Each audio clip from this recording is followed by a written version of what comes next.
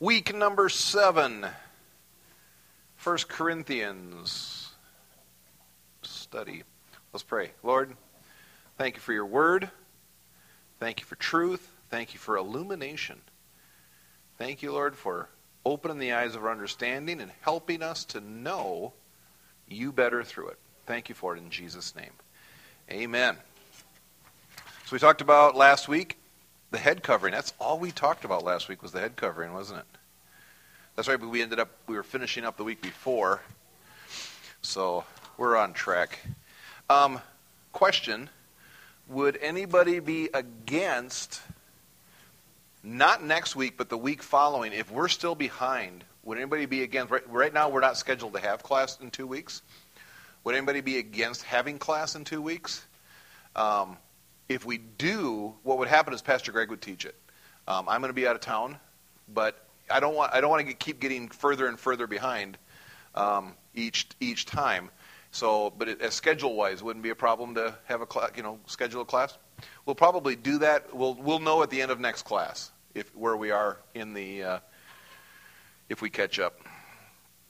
So we talked about head coverings. We talked about began to talk about the abuses of the Lord's Supper.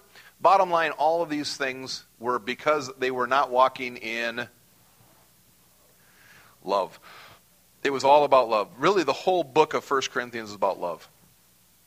He's correcting a whole bunch of things, a whole bunch of errors within the church, whole bunch of excesses, whole bunch of things that they were doing. Mostly, I believe they were doing them because of innocent reasons. I really don't think that they were just bad people. I think they just didn't know. They were probably, and more than likely, they were very new in the faith. I mean, it was still a very young church. And it isn't like a church that starts today and is a year or two old where people move in and have been Christians for 20 years or, they brought maturity to it. These were brand new people coming out of the world, coming out with old practices, with old habits, with old belief systems. And they were coming into this freedom, the freedom of the kingdom of God, and coming into the kingdom of God where there's power, and they're enjoying that power, but they're also falling into excesses. They're they're doing things. We have freedom.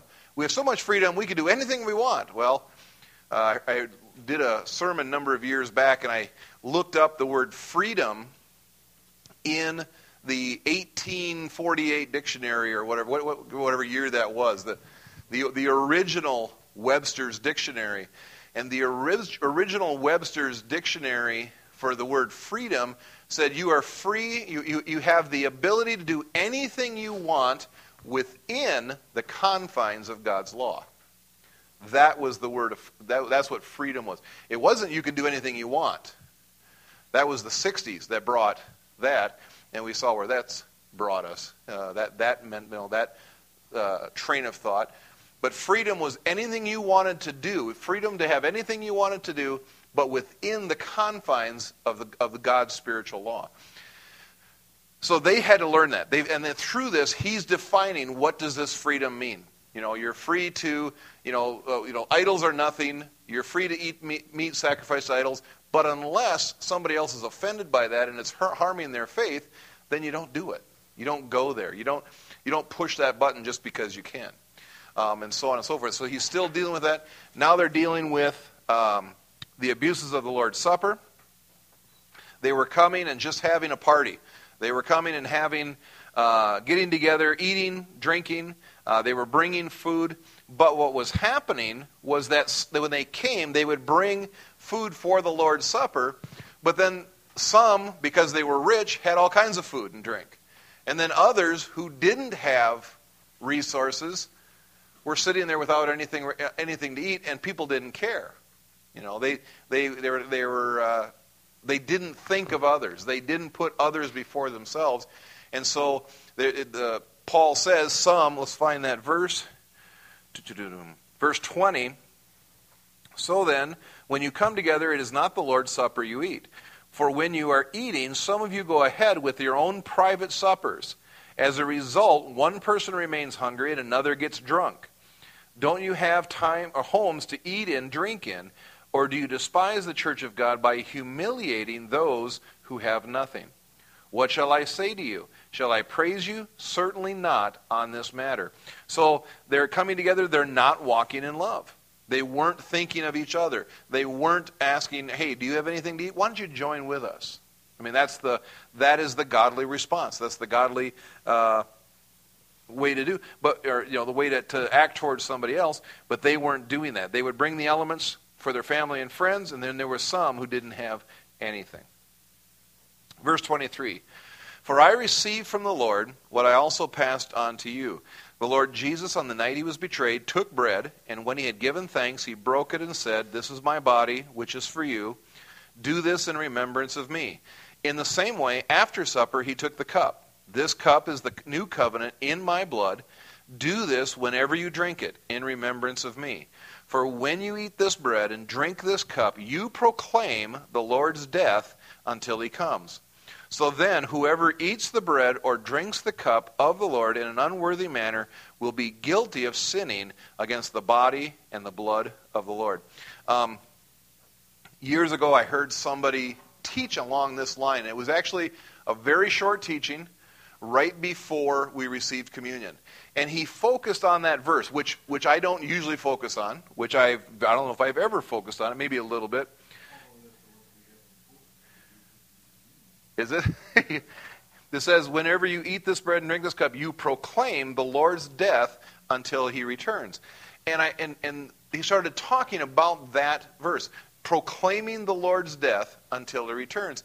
And he said, what we're doing when we receive communion is we're basically making a legal claim on the death of Jesus. When we talk about heirs, being heirs, when you inherit something, what has to happen before you can inherit something? Somebody's got to die. That's the whole idea. And legally speaking, you can't inherit what they have until they die. So what we do at communion, what he's saying we're doing is, he's saying we're proclaiming the Lord's death. We're saying he has died, and we're partakers of his body and of his blood. So what we're saying is we are heirs. Because we are of this family. We're of this body. We're of this blood. We proclaim that he's died. So when we make that statement, we're saying we are joint heirs with Christ in everything that God's given him.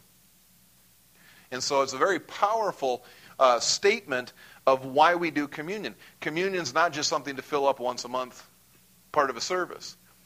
We're literally speaking forth the promise of God that, well, because of what Jesus did, he said, remember me.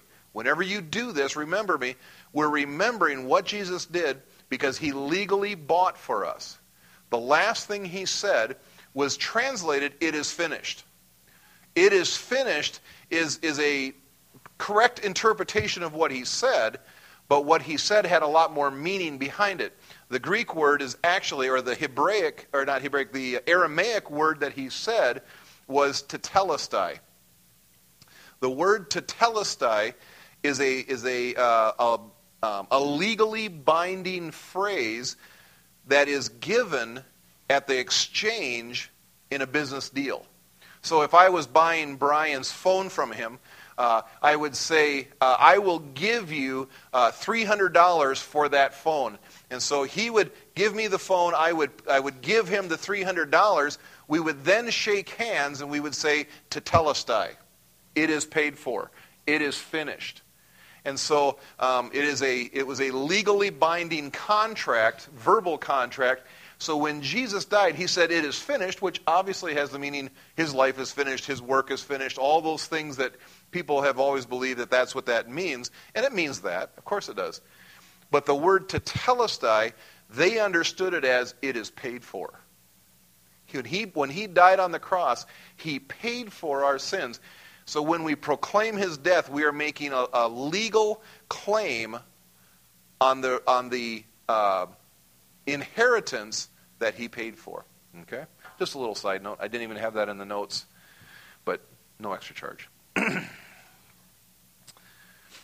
Verse 27. So then, whoever eats the bread or drinks the cup of the Lord in an unworthy manner will be guilty of sinning against the body and the blood of the Lord. That's pretty heavy duty. I mean, there are whole denominations that believe you're going to die if you do this wrong, if you do it unworthily. And Paul is saying, you guys are doing it unworthily. It wasn't because they were eating that piece of bread and that matzah or whatever they were using at that time for the communion, and drinking that wine or juice as we drink here. It wasn't that element itself. What they were doing unworthily was they were proclaiming the inheritance, but they were doing it in selfishness. They were doing it as, I've got mine, my wife and I have ours, my wife and I, my family, and our really good friends, the Hacketts, we have ours, we don't care about you. And so what they were doing was they were proclaiming the Lord's death, but they were doing it in an act of selfishness. He's saying, if you do this unworthily, you're in danger of judgment. Because this isn't a light act. What they were doing wasn't just it's part of the service. It's I almost said 8:45 because 8:45 was 15 minutes before the church that I used to go to would get over. It would start at 8, be done at 9. At 8:45, communion starts. On the first day or the first Sunday of every month, and it was just the thing you did. It was like clockwork. At 8:45, the usher started walking down the aisle with the elements, and the pastor changed from what he was doing into what he was talking about into communion, and you'd be done with communion and the last song by 5 minutes to 9. So that way you could get your coat on and you could get out the door as quickly as you could. Oh, they were no screwing around. But what they're doing is it isn't. It has become many times. We've all heard about the drive-through communion. And there was a church somewhere that had a drive-through communion. And so, it's like this. Oh, it's this thing we do. No, well, it is a thing we do. Yeah, hurry! I did my thing. Some denominations believe that is what saves you. If you don't receive communion, you're not saved. And if you don't receive communion after the last time you sinned, you're not saved. I mean, hello. They've taken it and completely. It'd be interesting to have Paul come back and write a letter to the church now at all the goofy things we do. And I put the we as on the ecclesiastic, I was going to say Catholic, but worldwide, which Catholic means worldwide, but the worldwide church, the goofy things that we do. So, what he's saying, though, is that when you do this, you're proclaiming your inheritance. You're making a statement. You're making a spiritual statement that I am of this family and I have right to these promises, to every promise that the body, the brokenness, the broken body of Christ, the lashes. He says, "This is my body broken for you." When he was whipped for our infirmities, for our sickness. When he died on the cross, it's so that we can be healed.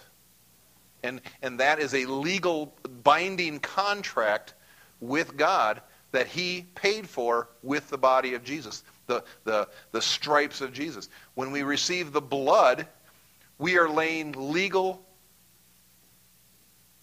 ownership, legal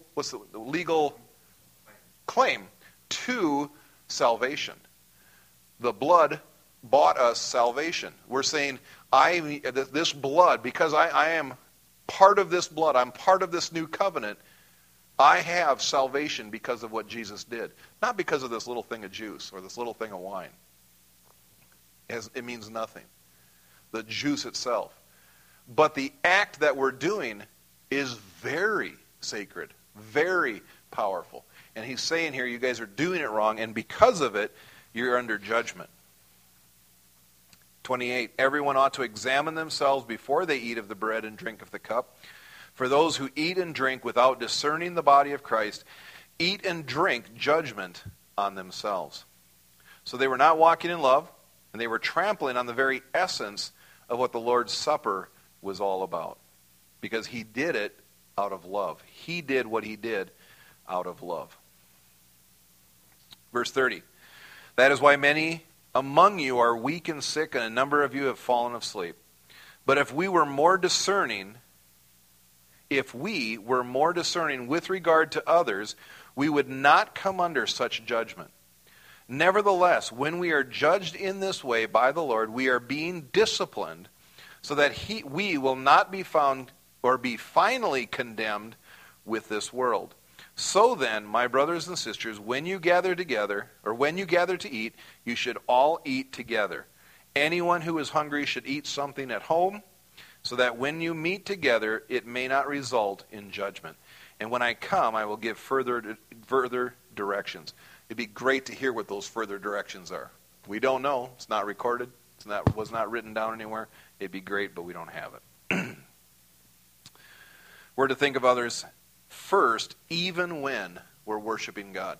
No matter what, in everything that we do, even in the midst of worship, we're to think of others and to put them first. Any thoughts before we move on?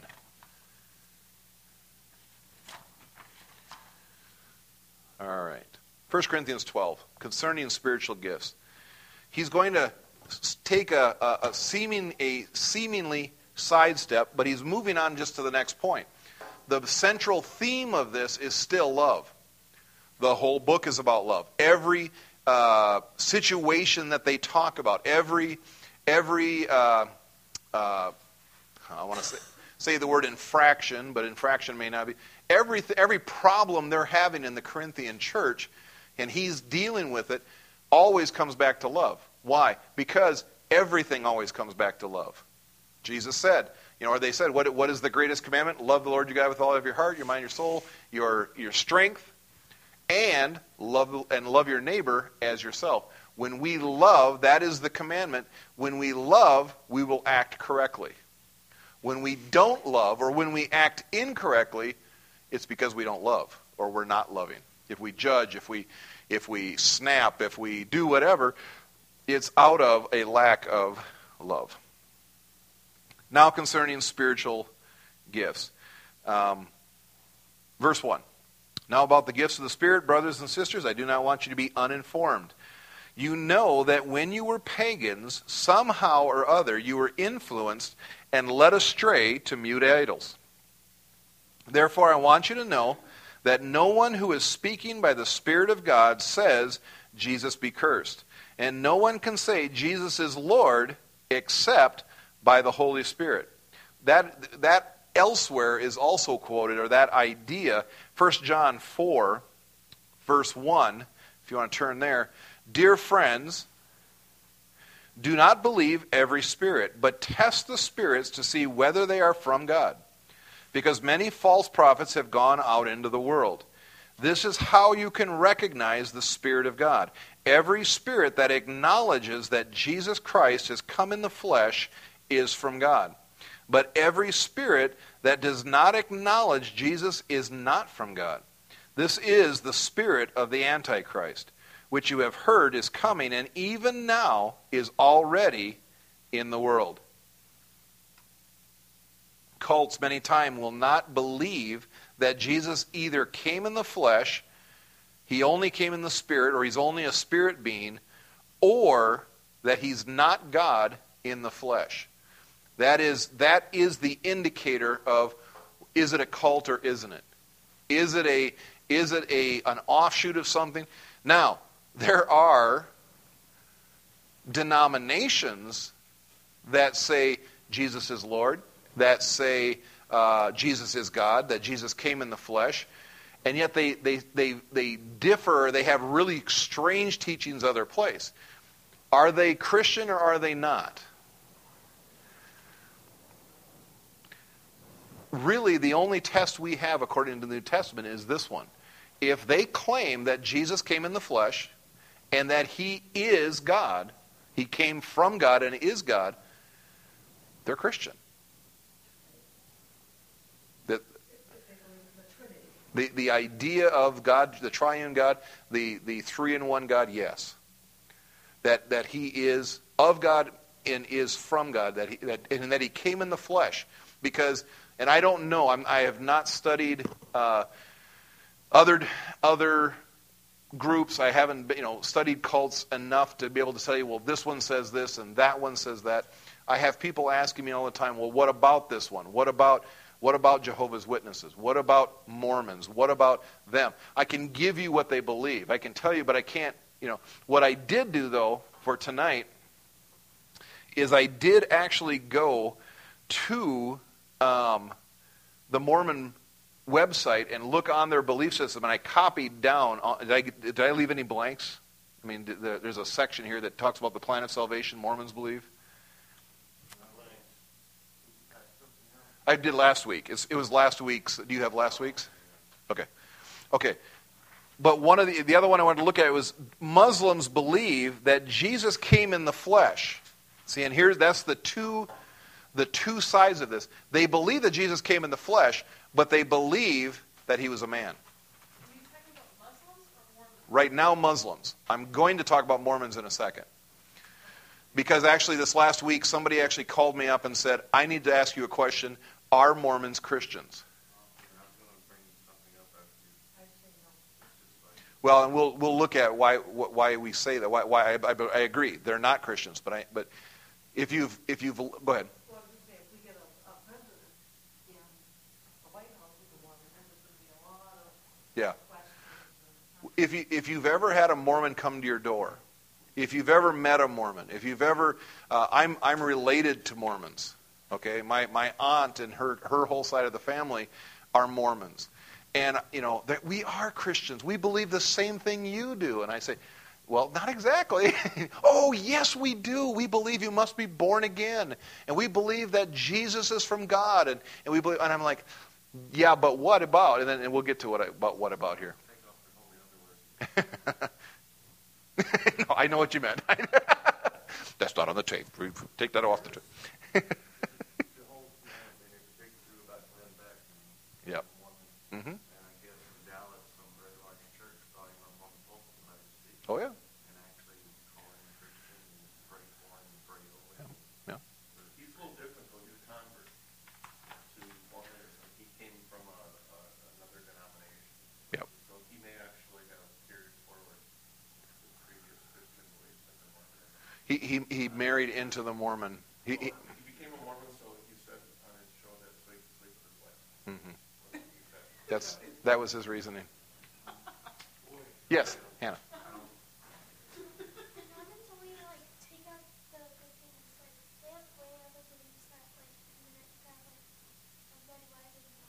Yep, certain parts of them, certain groups of them believe that.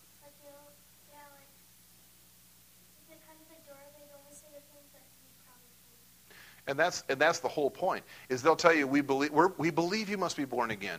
We believe that Jesus is from God. We believe that he came in the flesh. We believe in the Holy Spirit.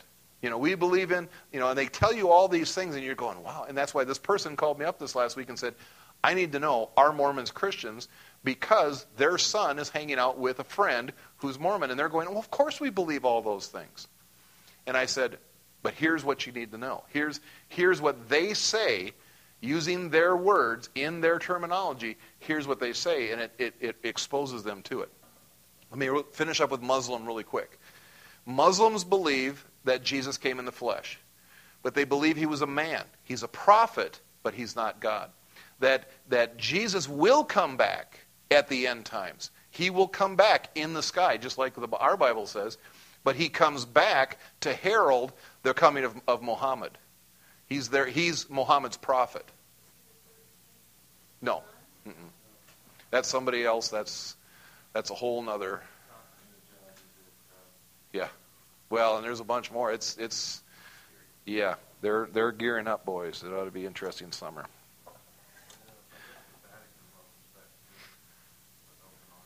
Who? Oh, really? Wow.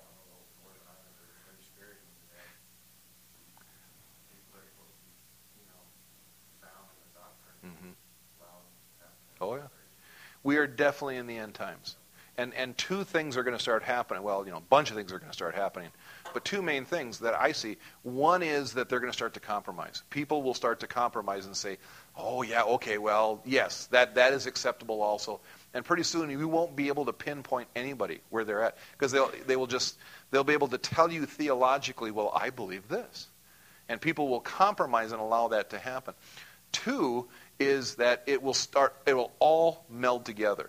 The Catholics will start believing that the Mormons are fine, and the Mormons will start believing that the Baptists are fine, and the Baptists will start believing that the Mormons are fine, and and that's scary stuff. And we are going to be the absolute freaks. We're going to be extremists.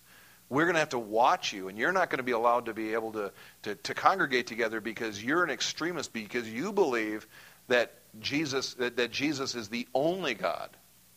I mean, you can see this. We're heading in that direction. I mean, when I was a kid, it just didn't make any sense when you read the Chick tracts. Anybody ever read Chick tracts? Chick tracts was a guy that he wrote on all kinds of stuff to scare you into heaven. Was basically and he was good at it. It was good stuff. But he would write things, and it would be like, in the end times, everybody's gonna believe that everybody's right. And I'm thinking, yeah, wrong. Because in the 60s and 70s. You had the fundamentalists who this is the Word of God, and we don't vary off of this, and all kinds of stuff.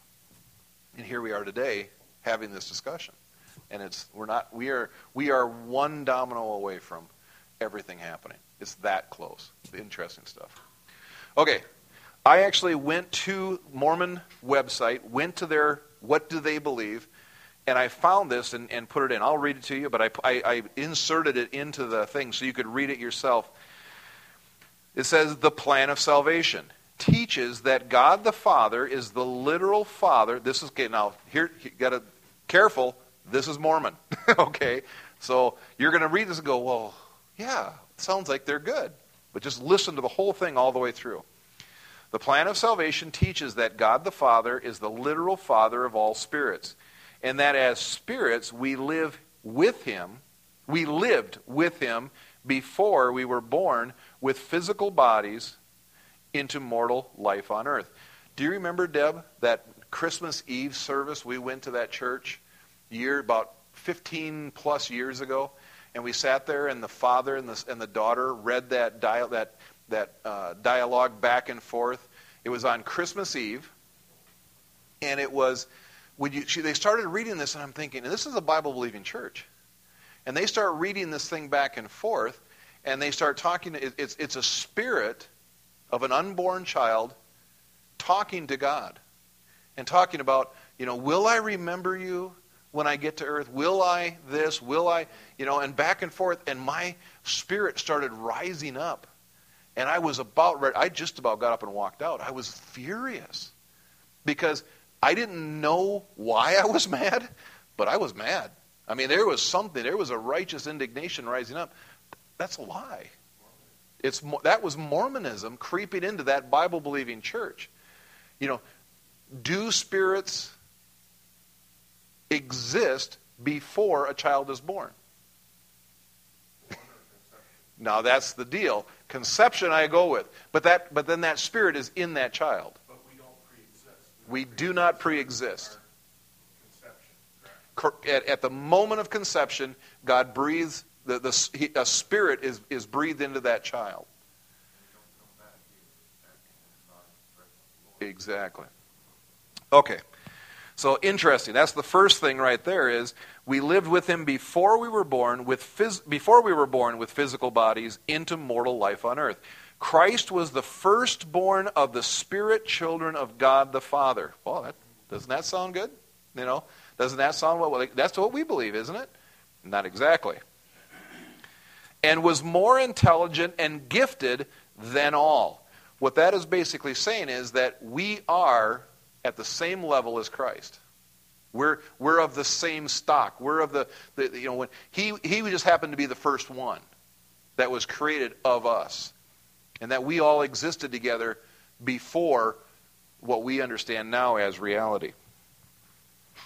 Christ was chosen to save mankind by working out an infinite and eternal atonement. to come to this earth as the literal only begotten Son of God, and to put the whole plan of redemption, salvation, and exaltation in operation. This is in the Mormon doctrine. This is on their website. This is them saying it. So they're cross-referencing Bruce R. McConkie, Mormon Doctrine, edition 2, page 129.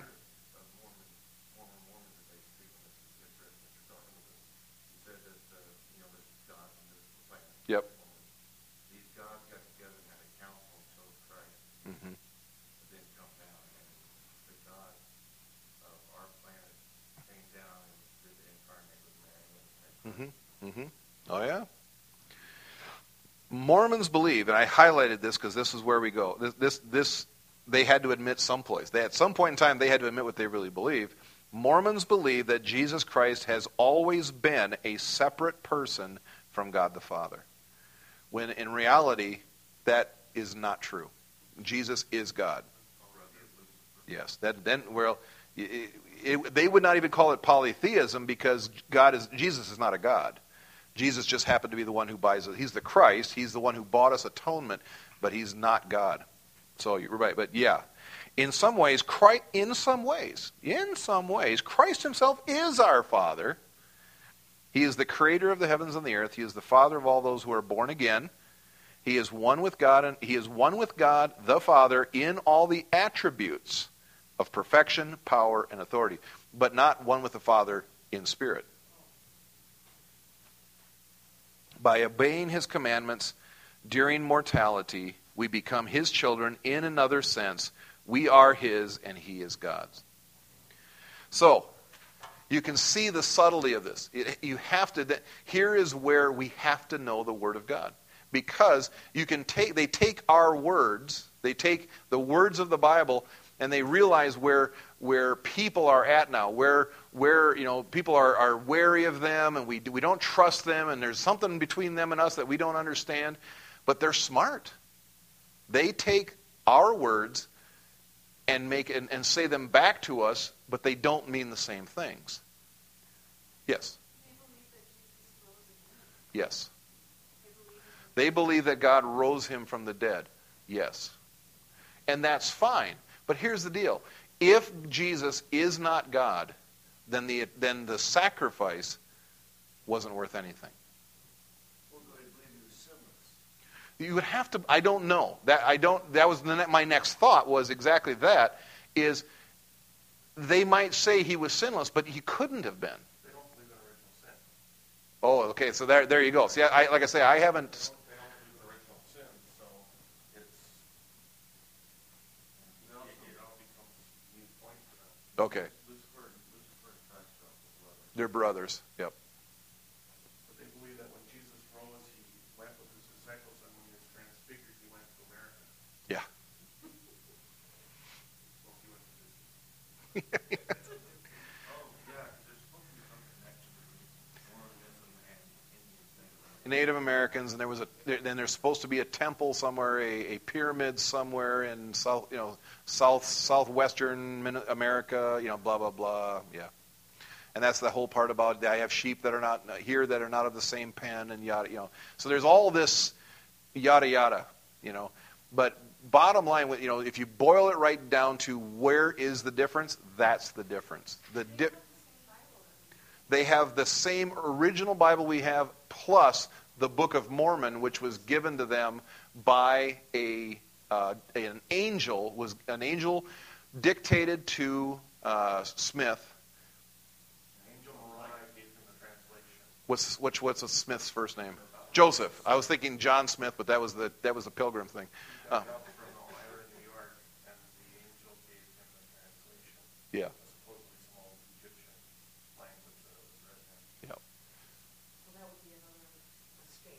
Well, Revelation says if any of you add anything to this book, you're condemned.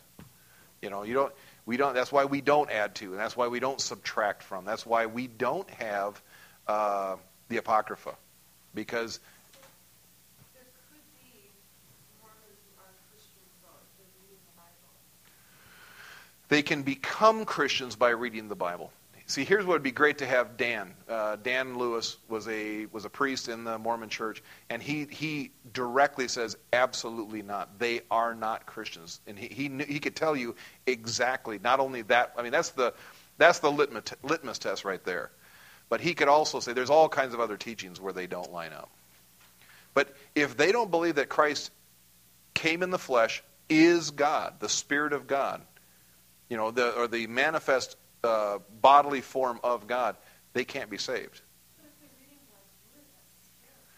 They could get there, and they do get there, and it does. I mean, Dan got saved, and others have gotten saved. And there's a group called the Reorganized Church of Jesus Christ of Latter-day Saints that's drifting more towards evangelical Christianity, dropping a lot of their own beliefs. Mm-hmm. In fact, they dropped the LDS out there and they're all called Community of Christ. Wow.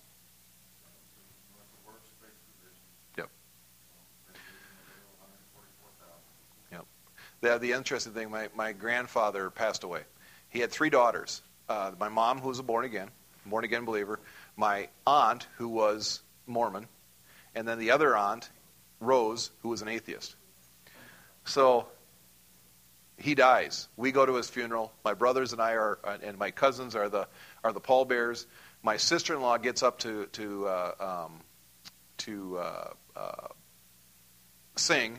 Gets up to sing, and she goes, I know that Grandpa is in heaven because he was born again, which he was. I mean, on his deathbed, he and I talked a bunch. I know the guy's saved. I mean, he asked me, he was scared. He says, am I, John, what's the deal? Because he even said, he goes, John, I have a Christian daughter, a Mormon daughter, and an atheist daughter. Which one of them's right? And I said, well, Grandpa, what do you believe? And he says, I believe that Jesus Christ came, lived on the earth, died for my sin, and was raised again. I said, sounds good to me. Works for me. But so we get to the funeral. My cousin gets, or my sister-in-law gets up. Grandpa's going to be in heaven because he's born again. Sings her song.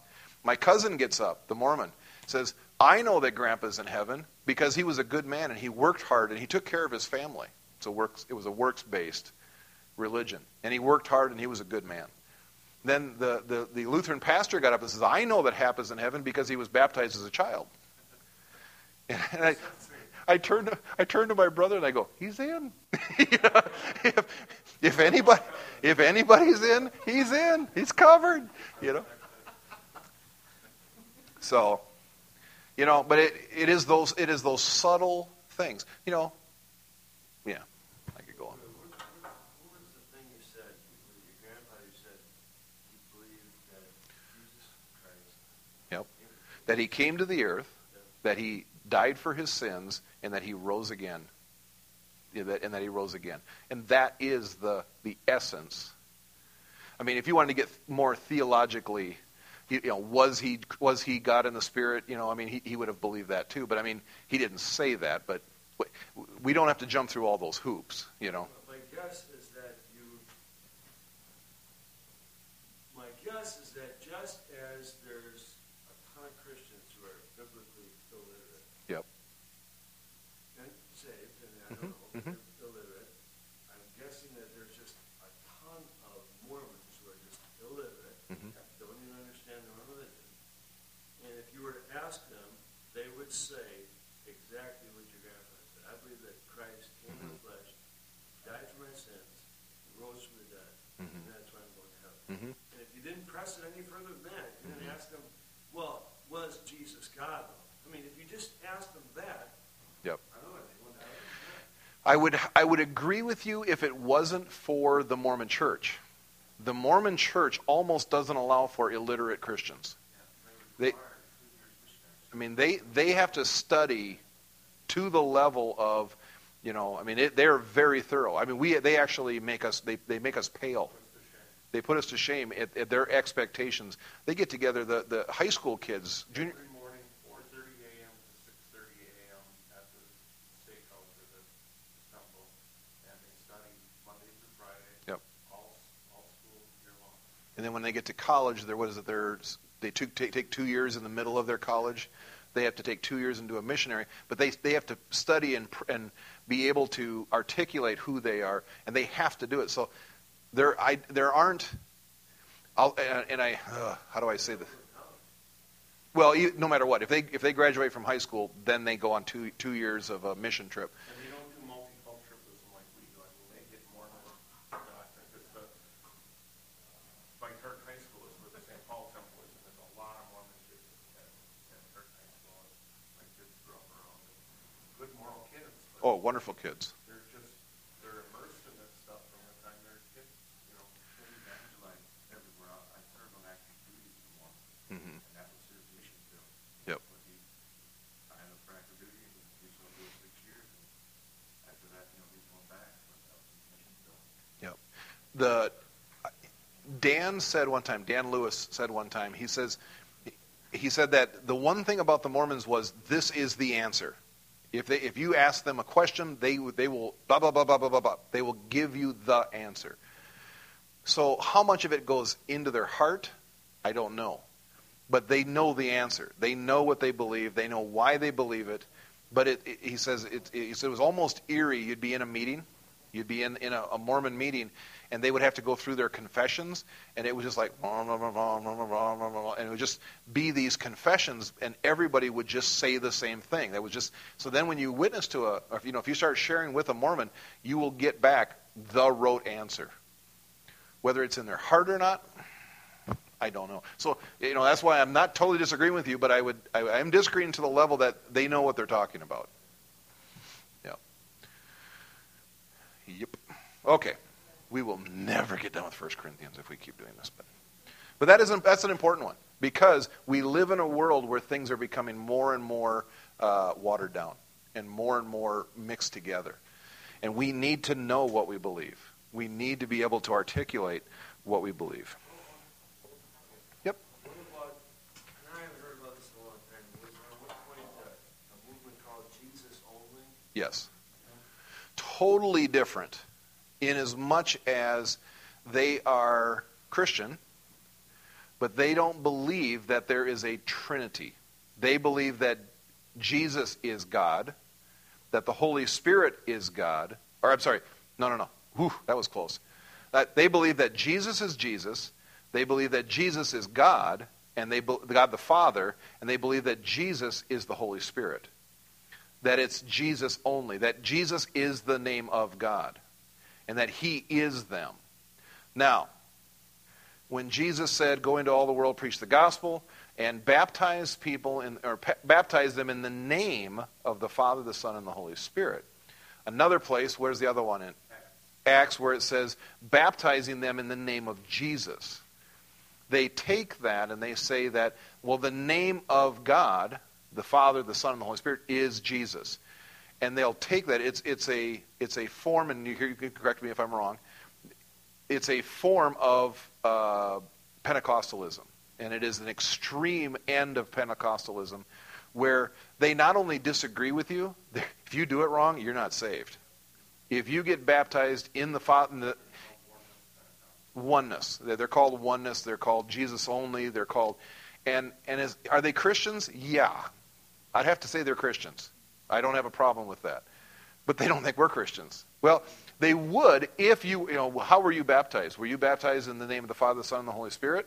Or were you baptized in the name of the Father, the Son, and the Holy, were you baptized in the name of Jesus? I think they literally said the name of the Father, the Son, and the Holy Spirit, and then the name of Jesus. Perfect. That is the best way to do it. Exactly. That yes. You're in. Yeah. Ding, ding, ding, ding.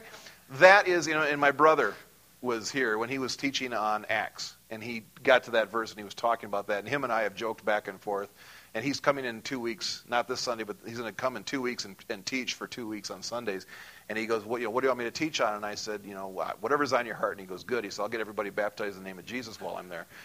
He's not a strict oneness, but he believes that there's something there. There's something, that. So when he baptizes people, because he believes that baptism is a big deal. He's a contractor. He's not a minister, a full-time minister. He's a contractor, but he is evangelistic. He's probably one of the most evangelistic people I know. And he also believes that you need to get baptized right away. Now, he doesn't believe that baptism saves you, but he believes it is important to get baptized. It seals something. It changes something. If you're willing to be obedient to Christ at that moment, you will be obedient in another tough part of your life. And he says that he loves going to oneness churches and baptizing people because they're open. If you call them and say, I need to baptize somebody, they will open the doors immediately. They keep water running just in case somebody gets saved. So he says it's great. If he's in a town, if he's doing a construction job somewhere and somebody gets saved, he goes, the Bible says you need to get baptized. Will you do it? And the person goes, yeah.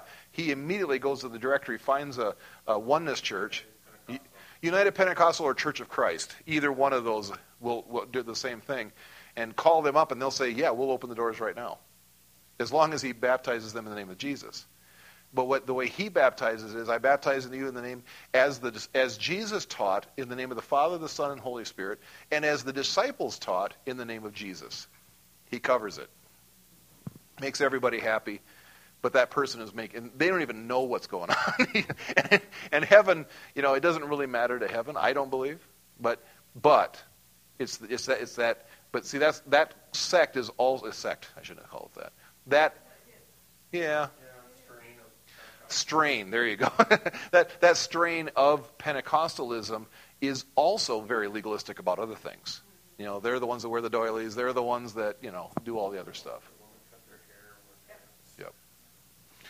Yep. Diana knows that one.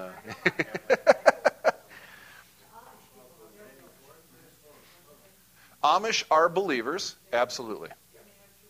I don't know about that. I don't know them well enough. I don't know anything that much about them. They believe in God. They believe in Jesus Christ. They believe in being born again. But they're also a works-based.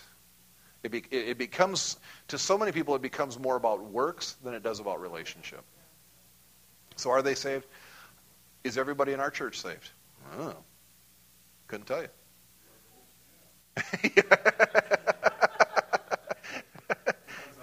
It depends on what day it is. Exactly. So, I would say yes, because I know their beliefs are very, very strong, very, very direct, and they're very concerned about things getting watered down, and becoming worthless because it gets watered down. So, great discussion. I mean, this is where the rubber meets the road. It is important. Years ago, I went to the very first mission trip I ever went to was to Jamaica, and I did not know that the guy that I went with was a Jesus only. But he preached Jesus, got people saved. I mean, I would not have known he was Jesus only. I didn't even know what Jesus only was until I found out he wrote a book about Jesus only, oneness. And another friend of mine that was really ticked at him because, don't mess this up. Don't muddy the waters. What's important is you get saved, you get filled with the Holy Ghost, and you get going. You do what you do. Don't get all this doctrinal crud muddying the water. Yep. And background, and he's come more over to Trinitarian doctrines, but he thinks pretty prominent oneness. And in their defense, there's nothing in the Bible that talks about the Trinity. I mean, as far as, I shouldn't say talks about, the word Trinity is not used in the Bible, just like the word rapture is not used in the Bible. But it describes the relationship between God the Father, God the Son, and God the Holy Spirit as a, and then when you go to Jewish beliefs, the Lord our God is one God. I don't have a problem with that. The Lord our God is one God. But he expresses himself in three parts.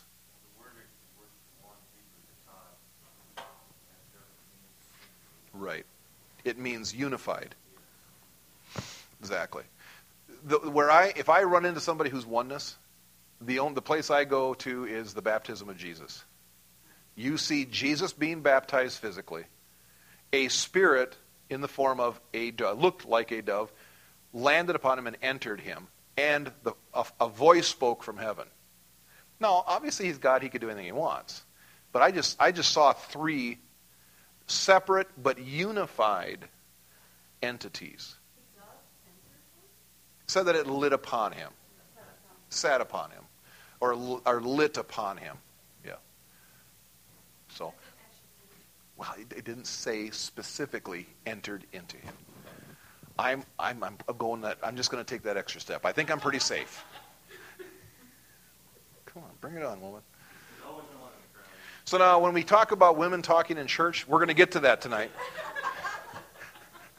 There's a perfect example of it right there. Why they didn't allow it. No. It didn't say that exactly. Yes, correct. Love you. All right. This is good stuff. We're not going to get done with this tonight. So that's Pastor Greg, you're on in 2 weeks. The next portion is a very Oh yeah. We may go into the summer. We just may have to continue on it. Huh? These are topics that separate people. Yes. Oh, absolutely. Absolutely. Wars have been fought over this stuff. Especially when you get to the gifts. Yep. All right. Speaking of which, verse 4. There are different kinds of gifts, but the same Spirit. Now, in context, because we just spent a whole bunch of time talking about who Jesus is, testing the spirits, but this is all in context. He's going to start talking about the spiritual gifts, and he had to lay the groundwork of the Spirit is God. The Spirit testifies that Jesus is Lord. And when that same Spirit operates, then the gifts are in evidence. The gifts are available. The gifts are there to be a witness. The gifts are not there for us to play with. And a lot of what he's going to talk about is that here the Corinthians got over into the gifts, got introduced to the gifts, and they began to immediately excess on the gifts. And they left out the part of love. And that's we're going to talk. He talks about that. We will get there. But he begins to describe the gifts of the Spirit. There are different kinds of gifts, but the same Spirit distributes them. There are different kinds of service, but the same Lord. There are different kinds of working, but in all of them and in everyone, it is the same God at work. So, even in that scripture right there, talks about Spirit, God. It's all the same. When he's talking about the triune God, he's talking about God. He's talking about the same God. Now, verse 7, now to each one the manifestation of the Spirit is given for the common good. If you are born again, and if you are Spirit-filled, the gifts are given to you. You can operate. And I believe he expects us to operate in the gifts as he wills, as he leads. You can't pull it out of your pocket and say, I'm going to pull out my faith app right now and start operating in faith. It's as he wills. You can't work up faith. You can't work up a prophecy. You can't say, okay, right now, I want why don't you stand up, Brian, and you're going to start prophesying to the group. Because it's not as we will. We will certainly get there in a second. And so we cannot work up the gifts that he's talking about here whenever we want to. Anytime we want to, however we want to. Okay? It says, as the Spirit wills. For the common good. It isn't for our benefit. It isn't so that we, I'm going to prophesy because then I'll look good to the group here. People think I'm awesome. No. I believe that God gives them to people as he wills. I believe that you can operate in any one of the gifts as he wills. It used to be taught that you are given a gift and you operate in that primarily. I don't believe that. I believe that as a believer, as you're going through your life, at different times you need different gifts. You need different manifestations of the Spirit as he wills, and then he puts that anointing on you for that moment. Don't you think, too, that a new Christian, he's not going to give them the hard stuff, the more difficult or the more, they would probably give the gifts of tongues and interpretations first. That's, just kind of a for instance, for someone that's a new believer.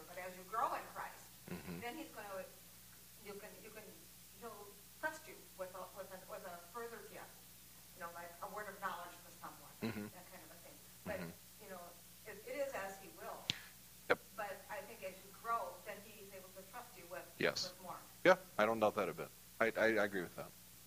Yep. I believe that he can give it to you whenever he wants, but I think there is a level of obedience and walking through it. You know, it's like giving a kid you don't give your 12-year-old son the keys to the car. You know, you may let him go start the car when he's 12, but he's not going to put it in gear, or he's not supposed to. I'm just using off the top of my head using an analogy. You know, but I do believe that that every believer can operate in any one of the gifts as he leads when he leads it. And isn't it for the benefit of people around you? I mean, yes.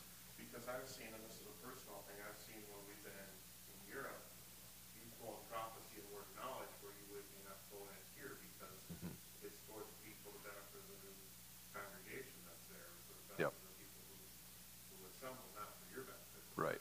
It's crazy. You're right. I mean, it's when I'm there, it seems like that is what happens. I prophesy, and and it's for hours. And when I prophesy, it's scary accurate. And I'm even freaking myself out going, that's just crazy. You know, I mean, I don't know these people. I don't know and I'm saying these things by faith, and I don't know, and people are getting powerfully delivered and moved and repenting, and I mean, all this stuff is going on. So yeah, when I'm here, I mean, how many times has that happened here in this church? Well, no, it's happened a couple of times, twice, but it's never been. I've never thought in the morning, hey, I think I'm going to prophesy today. And not for that, not like that. Yeah, not like that. Yeah, that one. Where were we? Over by Yazladine. Crazy day. I mean, it was just. I started prophesying over different people, individuals, and I didn't plan on it. That was not what I planned on doing. But one couple came up to me and they wanted prayer, and Marta was translating, and she goes, this couple wants prayer. They want you to pray over them. So I laid hands on them, and the Holy Spirit said, pray for them in tongues. Okay, so I start speaking tongues over their life, and I just start speaking tongues, and it went on for a long time. And I said, and I get done, and the Holy Spirit says, you're done. Walk away from them. So I said, that's it. Thank you. You know. And the wife, looks at Marta and says, that's it? Because Marta goes, there's no interpretation. I don't know what he said. I don't. And she goes, that's it? And then Marta turns to me and goes, that's it? And I went, that's it. That's all I got. I don't have anything else. And the wife starts getting angry. And she tells Marta, I came here for a word from the Lord.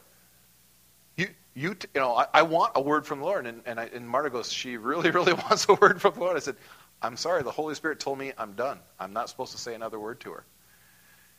And she could just see she was ticked. She was angry. And she kind of stomped off. About 2 minutes later, she came back with tears running down her face. And she grabbed a hold of Marta and she said, please tell him I'm sorry. And Marta's like, okay. So she turns to me and she goes, this lady wants me to tell you that she's sorry. I said, okay, I don't know what for, but yeah, that's fine. And Marta, she starts to explain to Marta that she was mad because she came there wanting a word from God. They had traveled there so that she could get a word from God. But she says she had walked back to her seat to get her things because she was mad and she was going to leave. And the Holy Spirit says, what did you say to me in the car? And she was like, oh my gosh. On the way to the meeting, she had said to the Lord, I don't want to hear any word from man. I only want to hear a word from you. And she said the Holy Spirit convicted her that you didn't say you wanted to hear it in a language you understood. And she said if I would have said something, she could have written it off. And it wasn't, she didn't even know what I said. But the Spirit of God convicted her. It moved her so powerfully that she repented. She says, I'm sorry for my attitude. I'm sorry for the way I reacted towards you. So, yeah, I mean, how do you know that stuff? You don't know that stuff. You just have no idea how, Okay. So, now to each one, the manifestation of the Spirit is given for the common good. Verse 8. To one, there is given through the Spirit a message of wisdom. To another, a message of knowledge by means of the same Spirit. To another, faith. By the same Spirit, to another, gifts of healing by that one Spirit. To another, miraculous powers. To another, prophecy. to another distinguishing of spirits, and to another speaking in different kinds of tongues, and to still another interpretation of tongues. All these are the work of one and the same Spirit, and he distributes them to each just as he determines. If I look at this list, message of wisdom, message of knowledge, we sometimes call it, the King James says, word of knowledge, word of wisdom. Faith is a third. Healing, miraculous powers, prophecy, distinguishing of spirits, speaking in different kinds of tongues, and interpretation of tongues. If I look at that list, and somebody asked, is there only one gift given to one person? If I look at that, I've only, as far from what I can, if I were to be honest, I can't say I've seen God operate through me in all of them. Miraculous powers, I can't say that. Unless you consider a healing, instantaneous healing, as a miraculous power. If that case, then I would say at some point in time in the last 25 years, God has operated through me in every one of those areas as he willed. Never have I been able to do it when I want to. That would be great. I'd love to be able. That would be so cool. But we're not. It's as he wills because it's for him. Okay? I believe that, and it's not just because I'm a pastor. I believe anybody. My brother, like I say, he's not a full-time minister. He's a construction worker. But his main goal in life is to share Christ with whoever he comes in contact with, wherever it is. He has seen all of these things operate in his life at one point. He was driving, or he was hitchhiking. Don't ever hitchhike bad. Hitchhike bad. He was hitchhiking one time, got picked up by a guy. And as he's going down the road, he's praying and asking God, I want to witness to this man. Give me an in. Give me an ability to speak to this man and that he'll hear me, that he'll listen to me. But I don't know where to start. God, where do I start? Okay, Lord, here I'm going to pray for this. Lord, I pray that his ears be open to hear the gospel. And just then the guy goes, oh, wow, whoa. And he just about goes off the road. And my brother goes, what? And he goes, that ear has been stopped up. He says, I haven't heard anything out of that ear for 20 years. Instantaneously, the man was healed. And it isn't that he laid hands on him, but he just asked God to heal him, and God did it. And the guy goes, wow, that's amazing. What just happened? And my brother goes, opening. He goes, God just healed you because I asked him to. So, it can happen to anybody that puts their life out there and says, I want to live for God. I want to be a witness for God. He will allow you to walk in that kind of anointing. Okay? These 9 gifts are many times taught as ministry gifts, because it actually says that in verse 4. Beginning with verse 4, there are different kinds of gifts, but the same Spirit distributes them. There are different kinds of service, but the same Lord. There are different kinds of working, but in all of them, in every one, it is the same God at work. And he gives each one the manifestation of the gift for the common good. And so all of those things, all those 9 gifts are ministry gifts. Like Brian said, it is something that God gives you for someone else's benefit. Now, I've prayed for healing for myself, and I've seen healing.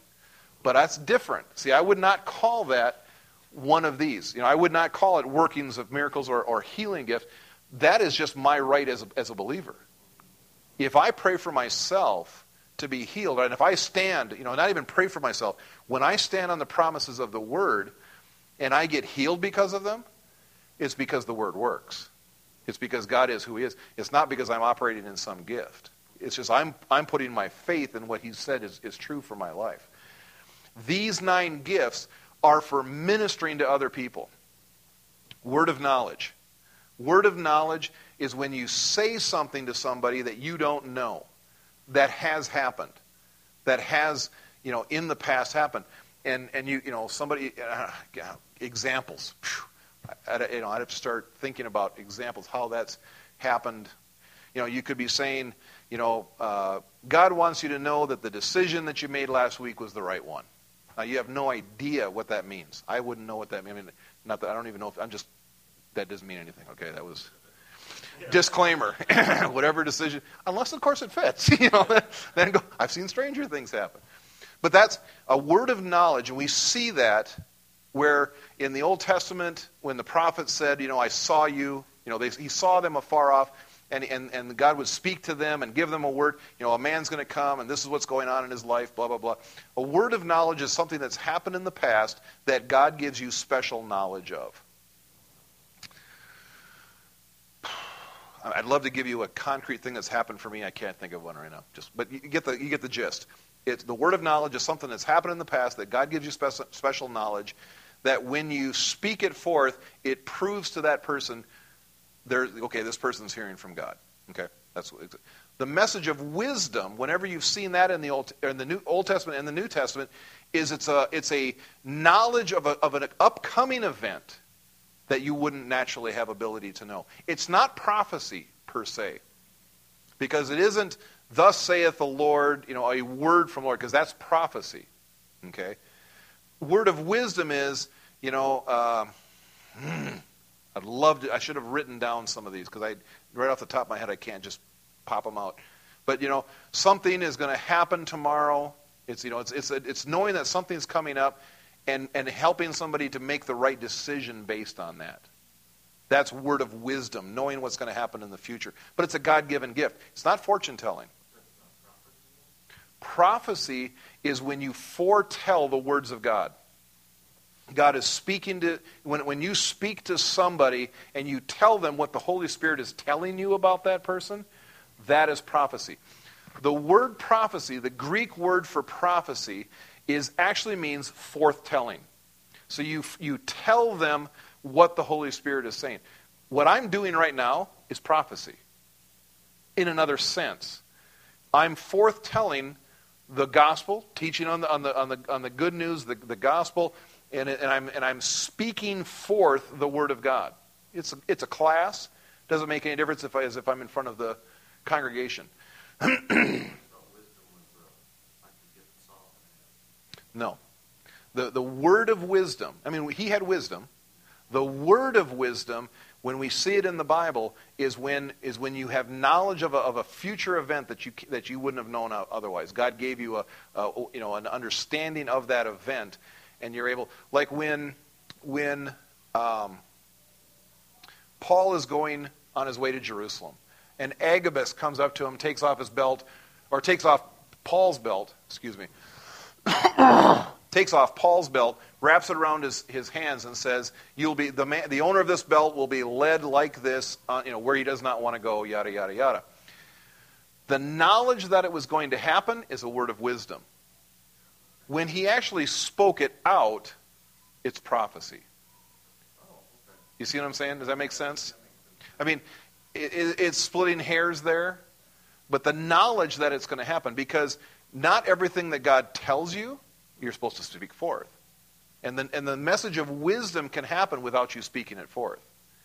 I've gone into counseling sessions with people, and the Holy Spirit told me ahead of time what was going on in their life. Everything. So when they told me, I'm going, yep. I already knew it. I wasn't there when it happened. I didn't know what their decisions they were making, but I knew ahead of time. I also didn't say anything to them. But what it did is it helped me to be prepared and give me confidence to say what the Holy Spirit was saying to them. Do you see that? Does that make sense?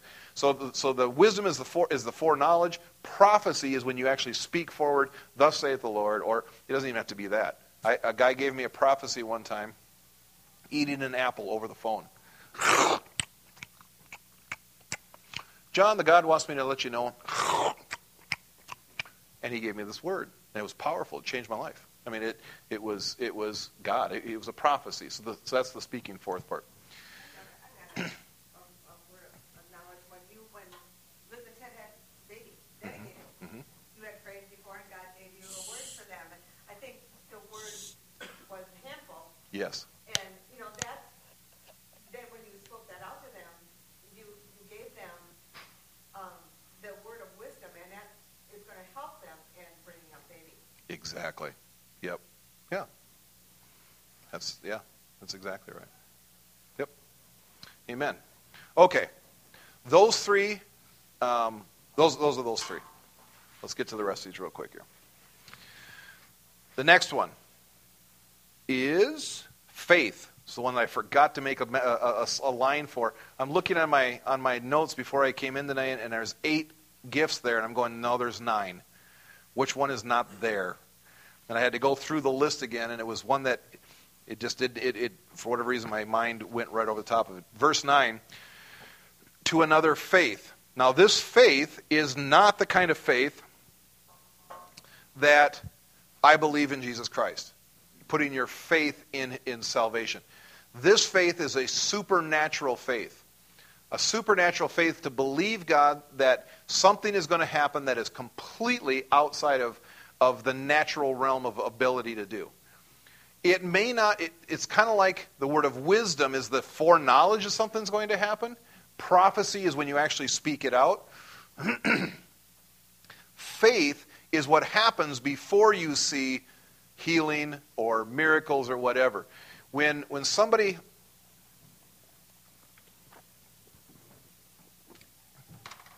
has the gift of faith, it is a supernatural unction to believe that God is going to do whatever you ask him to do.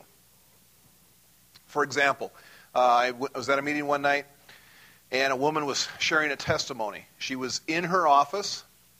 She was working on some stuff, getting ready for a sermon she was going to write. She was going to go speak somewhere. And as she's writing, the Holy Spirit said to her, "Get up right now, go down to the pool. You're going to raise somebody from the dead." And she just did it. She said it was like she had control, but she didn't have control. She just got up, and she just started heading towards the pool, not knowing, number one, that there was something going on. So there's a whole bunch of gifts going on here at the same time. She didn't know that something was happening. By the Spirit, she knew she had to go down to the pool. She was at like an apartment building, so it was a public pool. It wasn't her private pool. It was a public pool. Go down to the pool. So that was a word of wisdom, or a word of knowledge, because it was already happening. You're going to raise somebody from the dead. And so as she's going down there, she's thinking, in her mind she's thinking, raise somebody from the dead? Never done that before. That's, you could just, it's outside of yourself. It's just this gift of faith that propels you towards doing what God's told you to do. She got down there, and they're working on this guy on CPR. She walks through the door, and it's the first she physically knows that this is happening. They're working on a guy on CPR. She walks over to them, says, "In the name of Jesus, rise up." And immediately his eyes open up, and he starts to breathe and scream. He started to scream, and he starts screaming, "I have to get saved. I have to get saved." He had been in hell. So the faith was the part where you do something, it propels you towards it. Gift of faith, I've seen that, I could put, one of the times that I say that actually happened in my life was early on. That's why I was kind of hesitant when you said that it only happened, the smaller things. I was at Sunshine. I was at the Sunshine Festival in over there, wherever it's at, Wilmer, and all of a sudden it was a beautiful day. All of a sudden you saw clouds coming in, and it was one long cloud that was rolling. And it was coming from the west, and it was rolling across. And the wind started picking up, and they came over the loudspeaker. They said, "Everybody get to shelter. There's a tornado coming."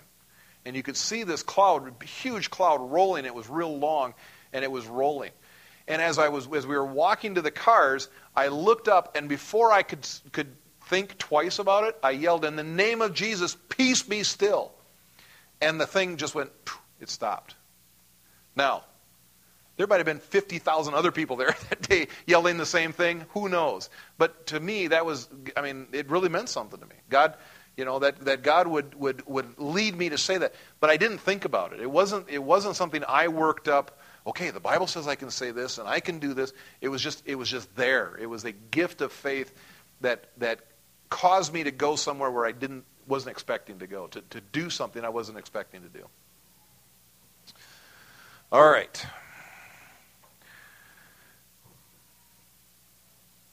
So, to another, faith by the same power. Gifts of healing, obviously. Gifts of healing is praying for somebody, seeing healing in their life. Some people would say that gifts of healing is a progressive healing. A working of miracle is a miracle, that it happens instantaneously. I don't split hairs on that one. God can do whatever he wants, and he can call it whatever he wants. But it's the idea, gifts of healing. Miraculous powers. Turning water into wine was a miraculous power.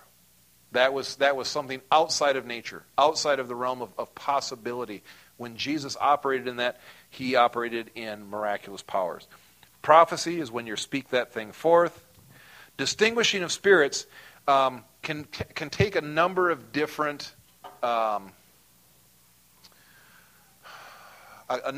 forms.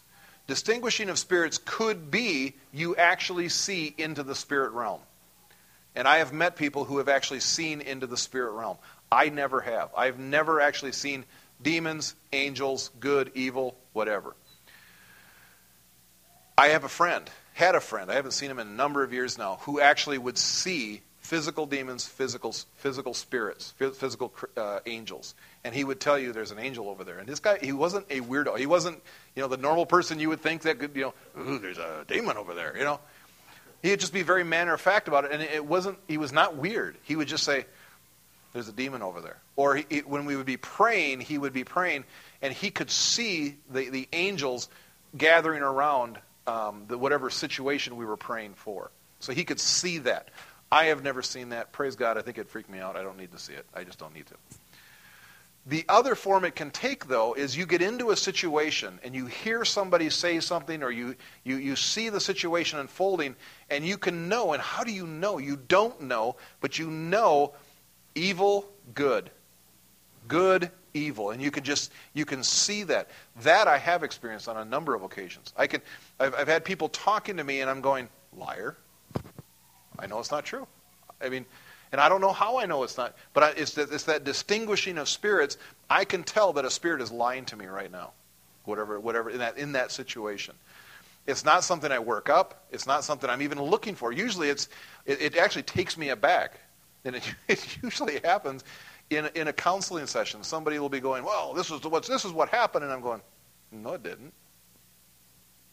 Now, is that a word of knowledge? Here's where you can start splitting hairs. I don't know. But it's just, I can tell if somebody's lying. Distinguishing of spirits in that way. All right. Then we get over to, he leaves right as I'm going to talk about speaking in tongues. Kelly, you'll have to listen to the taping here. Speaking in different kinds of tongues, and in conjunction with the rest of that verse says interpretation of tongues. That specific ministry gift is for in a meeting. It's like prophecy. It is another manifestation of a prophetic or a speaking gift.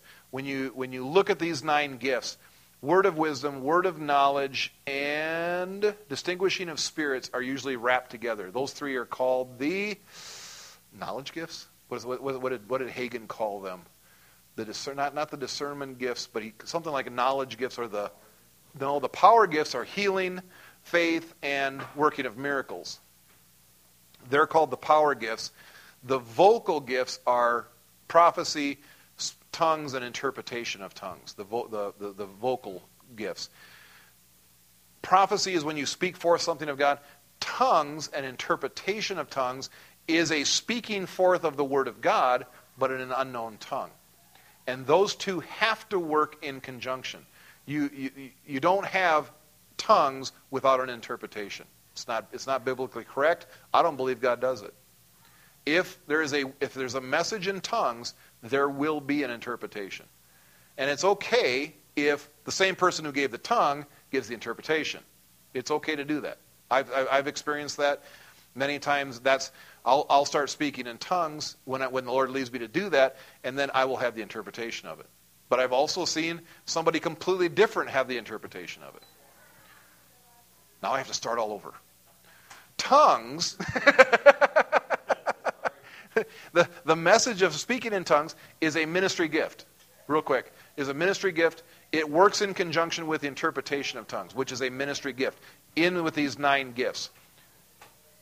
Dana can fill you in on the rest of what I said, but it is in a ministry situation. Your question was, when people say they can speak in tongues at any given time, they're talking about something different.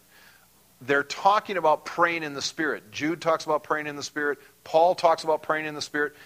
Praying in the Spirit is what you do during, and I could pray in the Spirit right now. Now the Bible says you shouldn't do it.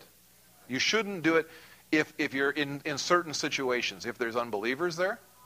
And you shouldn't do it if that's all you're doing. I mean, just to come into a service, and that's, we'll get into this next week. Because what they were doing was they were coming into the service and everybody was praying in the Spirit. They were calling it speaking in tongues, because that's another way to say it. I mean, it's another description of it. But it's not the same thing. Praying in the Spirit is different than speaking in tongues. Because the speaking in tongues part is a prophecy-like gift. And as I was saying before, tongues, interpretation, and prophecy are called the vocal gifts many times. Healing, miraculous power, and faith are called the power gifts. Word of wisdom, word of knowledge, discerning of spirit is called I'll have to look, revelation gifts. That's it. The revelation gifts, they're grouped that way. Prophecy is on its own, and that's what Paul then goes on to talk about. He goes, if all you do is come into your service, because that's what they were doing. They were coming together, a couple hundred people. They would start the service, and everybody would start praying in the Spirit, because we're all being used of God, right? The thing is, they were being edified, and he says that. He says the speaker is being edified, but nobody else is. They have no idea what they're saying. They have no idea what each other are saying. And so the other side of that is praying in the Spirit. And Paul says, I pray in tongues more than you all.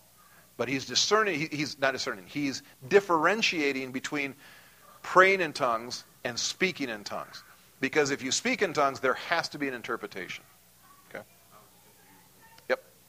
And we'll actually get into more of that next week and be more specific. So, next week we'll have class. There will be a class on the unscheduled day of class. Pastor Greg's going to teach that. He will actually do, because we'll get through 13 and 14 next week. He will do 15 and 16 in 2 weeks. So next week we'll do 13. We'll finish up 12, do 13 and 14. He will do 15 and 16, and then when I come back, we'll be back on track again. Okay. Have a great week. Bless you guys.